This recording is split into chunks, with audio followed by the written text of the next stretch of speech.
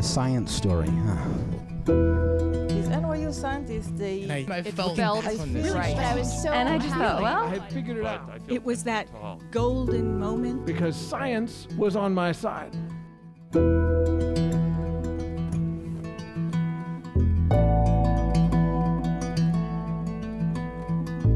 Hey everybody, welcome to the Story Collider, where true personal stories about science help us to discover how weird and wonderful it is to exist in this world and be a human. I'm Erin Barker, the Executive Director of Story Collider, bringing you a special episode for the holidays this week featuring two of our most popular stories from the past. I am recording this in October before I go on parental leave, so I feel like I am speaking to you in the future. A mysterious future in which I am probably someone's mother, which still, even at 9 months of pregnancy, feels a little bit startling. So, in honor of that and in honor of the season, today we're sharing two of our favorite stories about bringing children into the world. And in one of those cases, the children are turtles. Our first story is from Bianca Jones Marlin. Bianca is a neuroscientist and the Herbert and Florence Irving Assistant Professor of Cell Research at the Zuckerman Institute at Columbia University. Her research investigates transgenerational epigenetic inheritance and how organisms unlock innate behaviors at appropriate times. Her story was recorded at our go-to venue in New York City, Caveat, in 2018. And if you're like Bianca and me, and you found through personal experience that sometimes pregnancy does not play out the way Beyoncé made it look, you'll be able to relate to this story. Here's Bianca.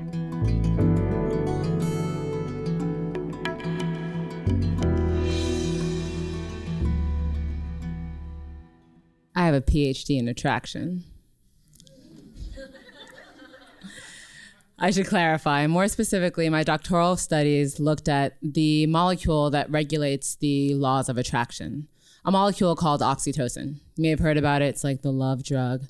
Nonetheless, it's released from our bodies during certain things like that foster communication and foster connections, like holding hands, eye contact, orgasms, all the way to uterine contractions and milk breastfeeding. And so it helps to foster these relationships. And what my doctoral studies looked at was how oxytocin changes a very particular type of attraction, the attraction of a mother to her child. And oxytocin also has a synthetic correlate, you may have heard of it, Pitocin. If you heard about it not from the medical field, maybe because you've Googled it on Amazon, because you can buy it on Amazon, to bolster your sex life, don't buy it on Amazon. But you also find it in hospitals because it's used to speed up birth and speed up labor and induce birth. And what we looked at in our studies was the fact that in mice, we looked at mammals, mice, virgins, they're actually just animals that have never given birth. We call them virgins, but like their sexual history is their own business. So, you know. But these virgins, they'll hear the sound of a baby crying, and they'll go up to the child, baby mouse, the pup, and either ignore it and leave it to die, or they'll eat it. Yes, but after this virgin mouse finds its true love and white picket fence and gets knocked up, it will no longer cannibalize or leave mice to die. Instead, it will take care of pups crying. And this urge is so strong, this attraction is so strong that it will even take care of pups that aren't its own, and it will take care of pups into old age. And what our studies showed was that when you added oxytocin to virgins, even without them ever having babies, they would do the same task. So oxytocin really made bad moms into good moms and bad babysitters into pretty solid babysitters. And this is pretty close for me in my life because I was blessed enough to be raised by two parents who were also foster parents. So I had foster siblings. And I saw my siblings being loved in the family, being loved in my family, that my parents didn't birth them from their body, but they birthed them from their heart. And to see that oxytocin could save the day in that manner really allowed me to dive into my studies. And I really was just a big fan of oxytocin. And then I got pregnant. And in my mind, I had this all painted out. I was gonna be sitting with flowers behind me like Beyonce, my basketball belly.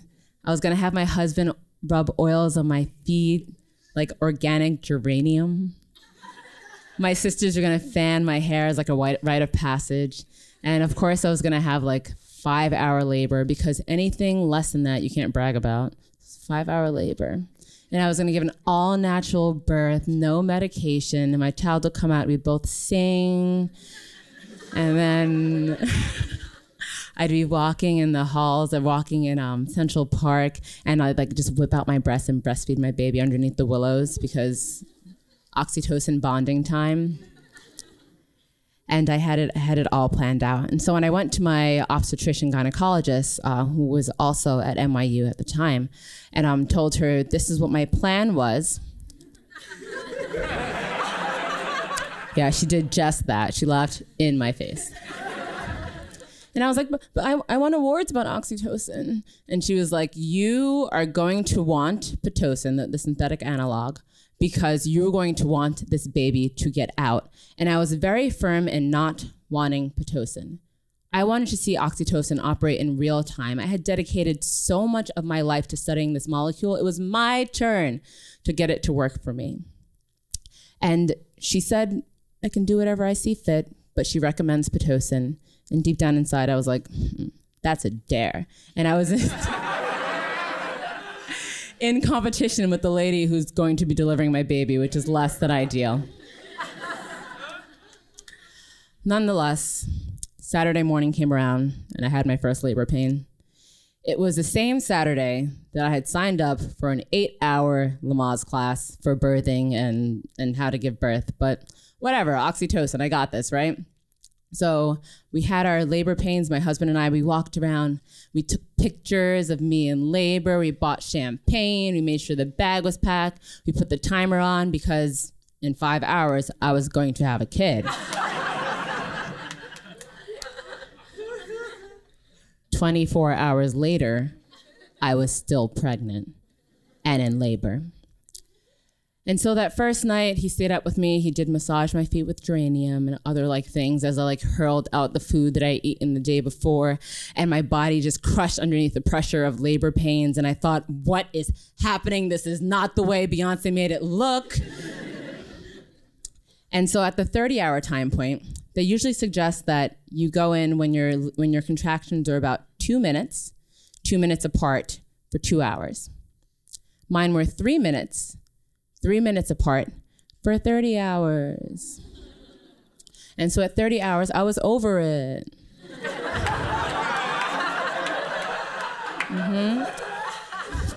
And so we got an Uber Black, jumped into the car, and I pulled up at NYU, and although I was 30 hours in labor, I was like, I'm here at NYU. I met oxytocin here. I met my husband here, and now I'm going to have my baby here. Took a picture. And we got into the labor and delivery. And at this point, I'm exhausted. As every time a labor pain comes, I'm just putting myself into this zone where I'm pulling my head back and forth and humming and telling you're great, it's okay, you can do it, it's great. Oh my gosh, it's almost over, it's still 2 minutes. It was a whole intense thing. And so I'm in the labor and delivery room, and they go to check how dilated you are to see how close you are to giving birth. So 8 centimeters, it's okay, you're almost close. 9 centimeters, this baby's gonna come out. And so as the flush of labor pain comes about, and I'm hearing the lady next door to me also scream in pain, and she's like, where is my epidural? And then I hear plastic crumble, a doctor walk in, and she's like,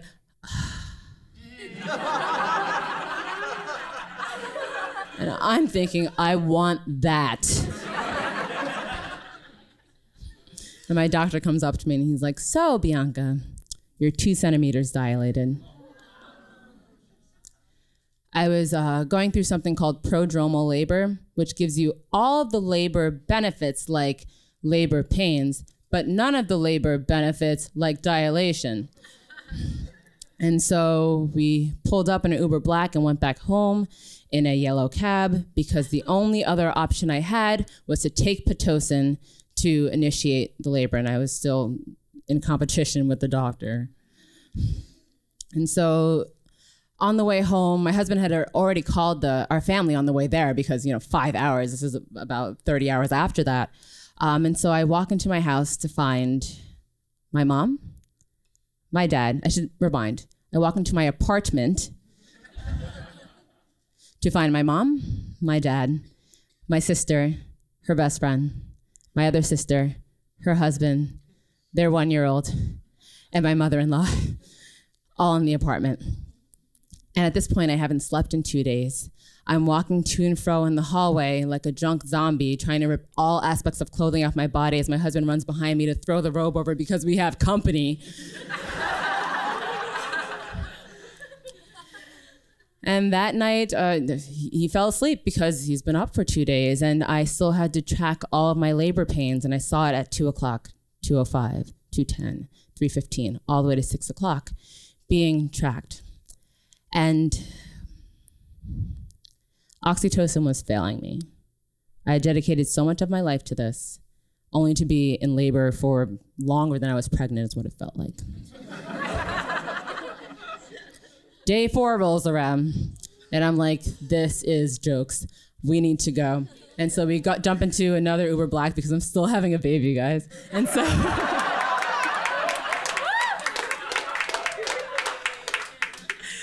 and we pull up at NYU, this time no pictures. I'm like, get me a wheelchair.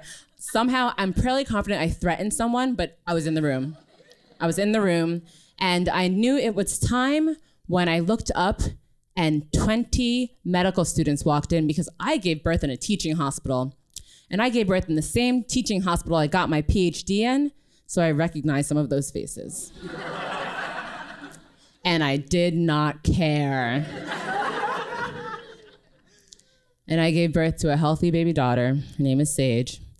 And yeah, she's awesome. And they take her out and then they put her on you for skin to skin contact because that releases oxytocin. And I've been having oxytocin released for 4 days.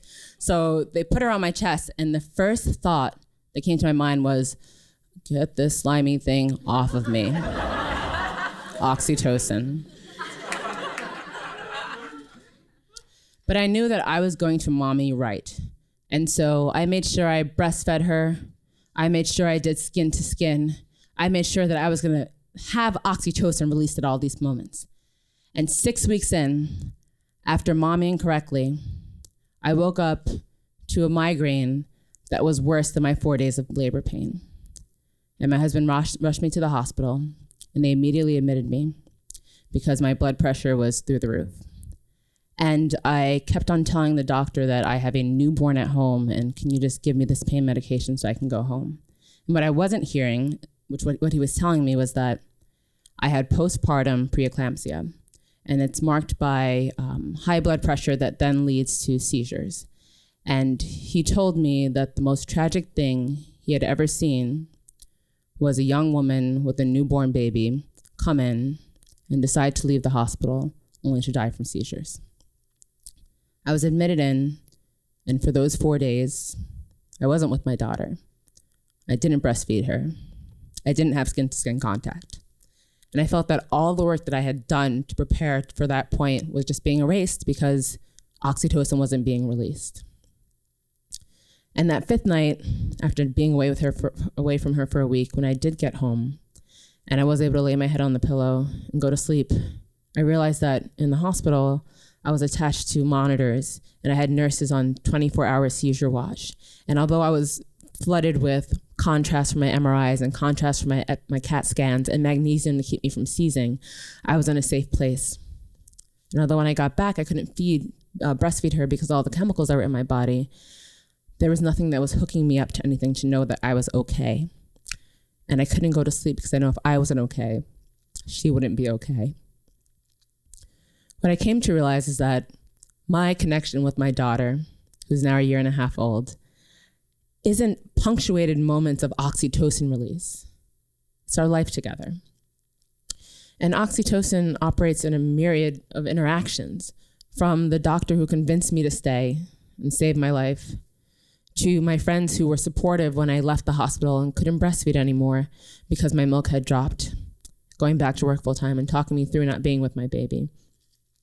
And I realized that every tear I shed when I was in the pump room and I only saw dribbles of milk come out that weren't going to support my baby, and every time I had to work late and couldn't be with her, and every time my heart broke for that, that was oxytocin.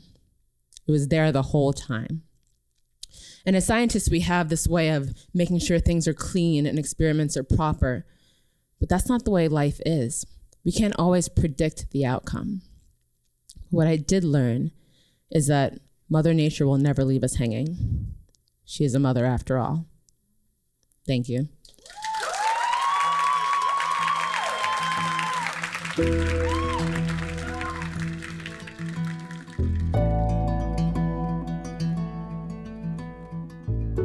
That was Bianca Jones Marlin, incredible storyteller and incredible scientist.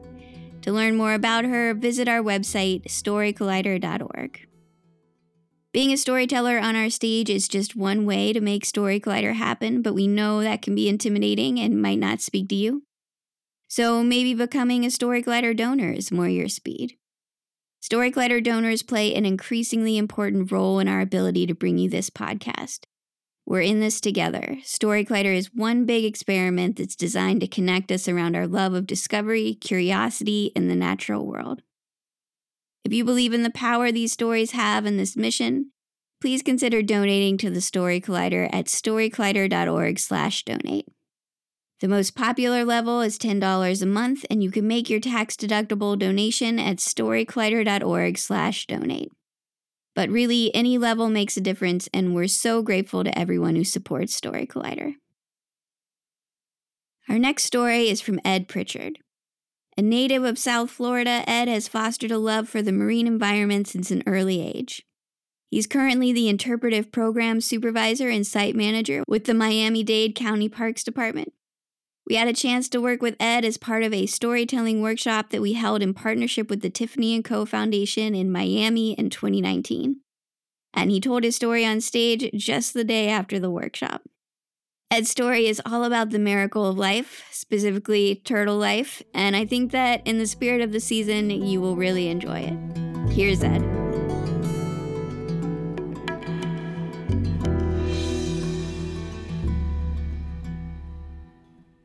So it's the summer after my undergrad, and I'm back in my hometown of Jupiter, Florida. I'm sitting on the back of an ATV, and I'm cruising along the beach.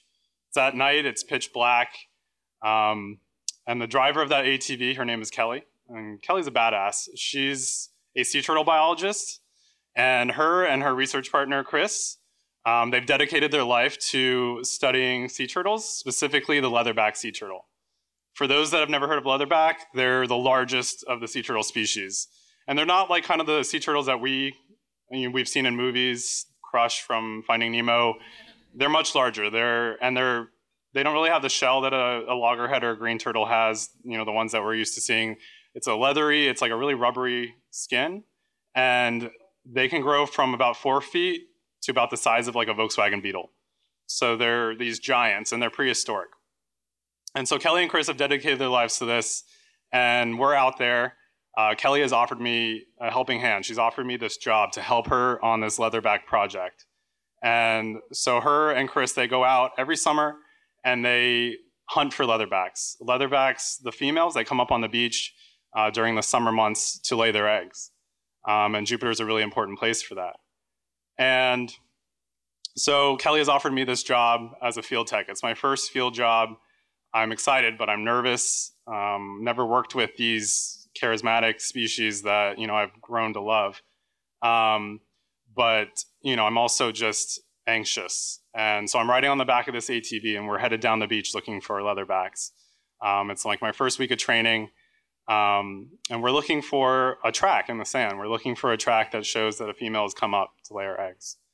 What do we do when we come up on these turtles? We have to basically get important data, but do it in a way that's respectful to these animals, because they're up there doing something really, important and a very private moment. And so we have to get up there, and we have to get them at a time when they get into this trance, and they're just, they've done their thing, they've gotten up on the beach, and they just get into this trance because they have to do one thing, and it's to lay those eggs. So we get up there and working up a turtle, we tag them. So we're putting little flipper tags so we can identify them if anyone catches them or if they come up on that beach later a different year. And we also have to measure them because we want to know how big they are and how big they can get. So how do you think you measure a turtle? And I asked Kelly that. And she's like, well, you just got to straddle it. So you basically just have to get on either side and, spread out that tape measure. And so you're basically straddling this giant. And you're like, oh, I'm trying to be respectful. This turtle's trying to lay their eggs, and I'm right on top of you. So, a little awkward. And, flash forward 2 weeks. And so I've learned the process. We've gone out there. We've seen a few different turtles. We've worked them up. Some of them are ones that Kelly knows really well. She's gotten really close to these animals. They all have names because they name them, not just the little flipper tag with a number. And so, she knows some of them. Others are new, which is awesome, and we get to work up a new turtle. But I've learned the process. I'm still a little bit scared, because it's still coming up on these beasts in the middle of the night. It's still a very, walking that fine line between being respectful, but also getting that important data that we need. But finally, the night comes, and Kelly says, you're ready to go out on your own. You're ready to ride on this ATV on yourself and find these turtles. I'm just like pumped, but still just really nervous. So we cover a 9-mile stretch of beach. It's a very wide beach. So one of us goes north, the other goes south. So I go south. We start around 8 p.m., and I'm out there. And you're working in these adverse conditions. It's the beach at night. So it's dark. It was a new moon that night. Sometimes there are things that are happening on the beach, and you have to have to be aware at all times, pretty much.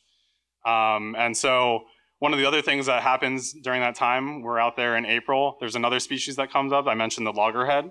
They're another species that's important. It's endangered. They use that beach, for nesting. We have to be respectful to them. But that's not our focus. We got to get to where we need to go because we need to catch this leatherback. So it's basically like Mario Kart. You're like riding on this ATV down the beach. All these green shells around you, trying to, avoid the green shells. And, you see some stuff on the beach, some promiscuous stuff. There's people that go to a dark beach for that. And, there's weather and there's all sorts of different things out there. So it's draining and the nerves are still working. And there's nights where I have some mistaken identity. I see something dark, and we use these night scopes to help us. So, I'm cruising on the beach, finger on the throttle with the night scope, and, sometimes you're mistaking it for a dune or a rock or a log or people having sex. So, there's definitely that mistaken identity. But the night goes on, and, Kelly gets 2 turtles. She texts me on the other side. She gets 2 turtles on the other side, but I'm still looking for that turtle. And then I see a track, and I'm pumped. And I get out the night scope, and I'm scanning the track up to the top of the beach. And I'm looking to see where in the process she is of nesting, because we don't want to interrupt her if she's still digging, because that can spook them and cause them to go back to the water without laying their eggs. We don't want that. And I noticed that she's digging. She's taking her front flippers and she's literally pushing the sand behind her. She's carving out this body pit so she can kind of get lower in the sand so she can start digging her egg chamber. So I noticed that. I text Kelly. I said, I just got this turtle. I think she's just body pitting. We have time. And so I'm just sitting there on the ATV quiet, and I'm waiting for her, and she finally finishes that part of the process. I'm okay. She's ready to dig her egg chamber. She does that with her rear flippers. So she takes the rear flippers and gets down into the sand, and they dig out this body pit. This egg chamber, and it's about this wide, and it's about 2 feet down. And so I'm waiting for her to make that motion with her rear flippers, and I'm looking through the night scope, and usually you can see her body move a little bit in the rear. I don't see that. And so I'm just waiting. I'm waiting to see what she's going to do next. And I'm waiting. And I start to get nervous. I'm like, well, what is she waiting for? Why is she still not in that process yet? I text Kelly. I said, I don't think she's, digging that egg chamber. I'm going to get a little closer. I'm going to sneak up behind her. And, I get a little closer. We have these red headlamps because white light distracts the turtle and it bothers them, but the red light they don't see very well. So I flip the headlamp on, and immediately I get a reflection back from the metal tag on her front flipper. And I know, okay, this turtle's been tagged. And I get the number from the tag, and then I'm scanning back along her body. I want to know where she's at now, or where she's at in the process. And as soon as I get to the rear, I notice something's off. Something's not right. Then I text Kelly. I say, I have the tag. It's a tag turtle, and she's missing her rear flippers. And all I see are just nubs where these slender, pretty long flippers are supposed to be. And I text Kelly that, and she says, "Oh, it's Clover." And now I'm on the phone with Kelly, and I'm like, "What's Clover? What's Clover's story?" And she's like, "I'm with another turtle right now, and I'm going to get there as soon as I can, but you're going to have to start digging. You're going to have to dig her egg chamber." And I'm like, I know what that looks like, but my heart leapt out of my chest, and I'm just, adrenaline, and I get down on my hands and knees, and I know I have to be a turtle midwife for her. And so I start digging. Like, leatherbacks are usually very meticulous. They take one flipper over the other, and they scoop out that sand one at a time, and they carve out this little chamber. I'm just freaking throwing sand everywhere, digging down. I'm just wild. And I'm digging. I know it has to be about 2 feet. And I'm at my shoulder now. I'm digging. I'm at my shoulder. And then I feel this warm, moist thing just drop on my arm and roll down. And I know she's ready. She's ready to start laying those eggs. And it drops into the hole, and I just kind of leap back, and I just sit there and I watch her, and she's breathing really heavily now because she's in that process of dropping those eggs.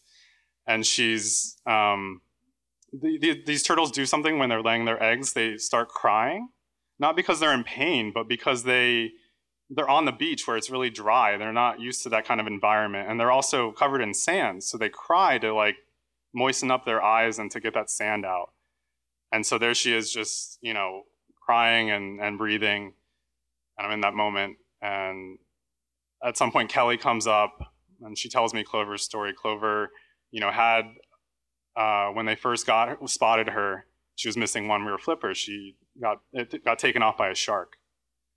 And then at some point over the next few years, the other one got taken off by a shark because at some point she wasn't able to be as agile. And she's like, we work up the turtle, we measure her and do all that stuff. And then we just kind of sit there and wait for her to finish that process. And she ends up dropping 115 eggs. And we start to see the little nubs move again because she's ready to start covering that nest. And so we get down on our hands and knees and we help her with that too. We're both turtle midwives.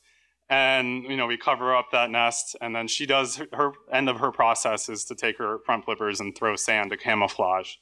So she starts doing that, and it's starting to get light out because it's way early in the morning now. And so we watch her, she gets up or she starts to crawl back. And I'm just amazed by, how much fortitude she has because she's had so much trauma. Now she's doing what she instinctually knows what to do, and she's creating the next generation of turtles. And, I lent her a helping hand that night, but I know that, for that species to really survive, we all need to lend that helping hand for her. So, thank you.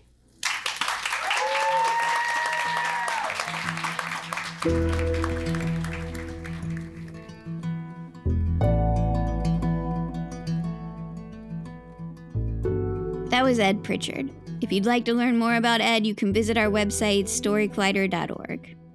Our website is just one way to connect with Story Collider, but there are so many other ways, and we hope you'll use them all. You can always follow us on social media. We're on Twitter, Facebook, Instagram, and TikTok. Head to storycollider.org to become a financial supporter. Or if you want to come to a recording session of one of our shows or want to start your own Story Collider show in your community, you can learn all about that on our website too. The Story Collider is very grateful for the support of Science Sandbox, a Simons Foundation initiative dedicated to engaging everyone with the process of science. This podcast is produced by Misha Gajewski, Nikisha Roberts-Washington, Jen Chen, and me, Erin Barker, Executive Director and co-founder of the Story Collider. The stories featured in today's episode are from shows produced by Paula Croxon and Tracy Rowland, and by Christine Gentry and Gastor Almonte, respectively. Special thanks goes out to Story Collider's board and staff, including Anne-Marie Lonsdale, Leslie Burnson, and Lindsay Cooper. Happy holidays, everybody. Our theme music is by Ghost. And next week, in honor of the new year, we'll be back with some classic stories about fresh starts. Until next time, thanks for listening.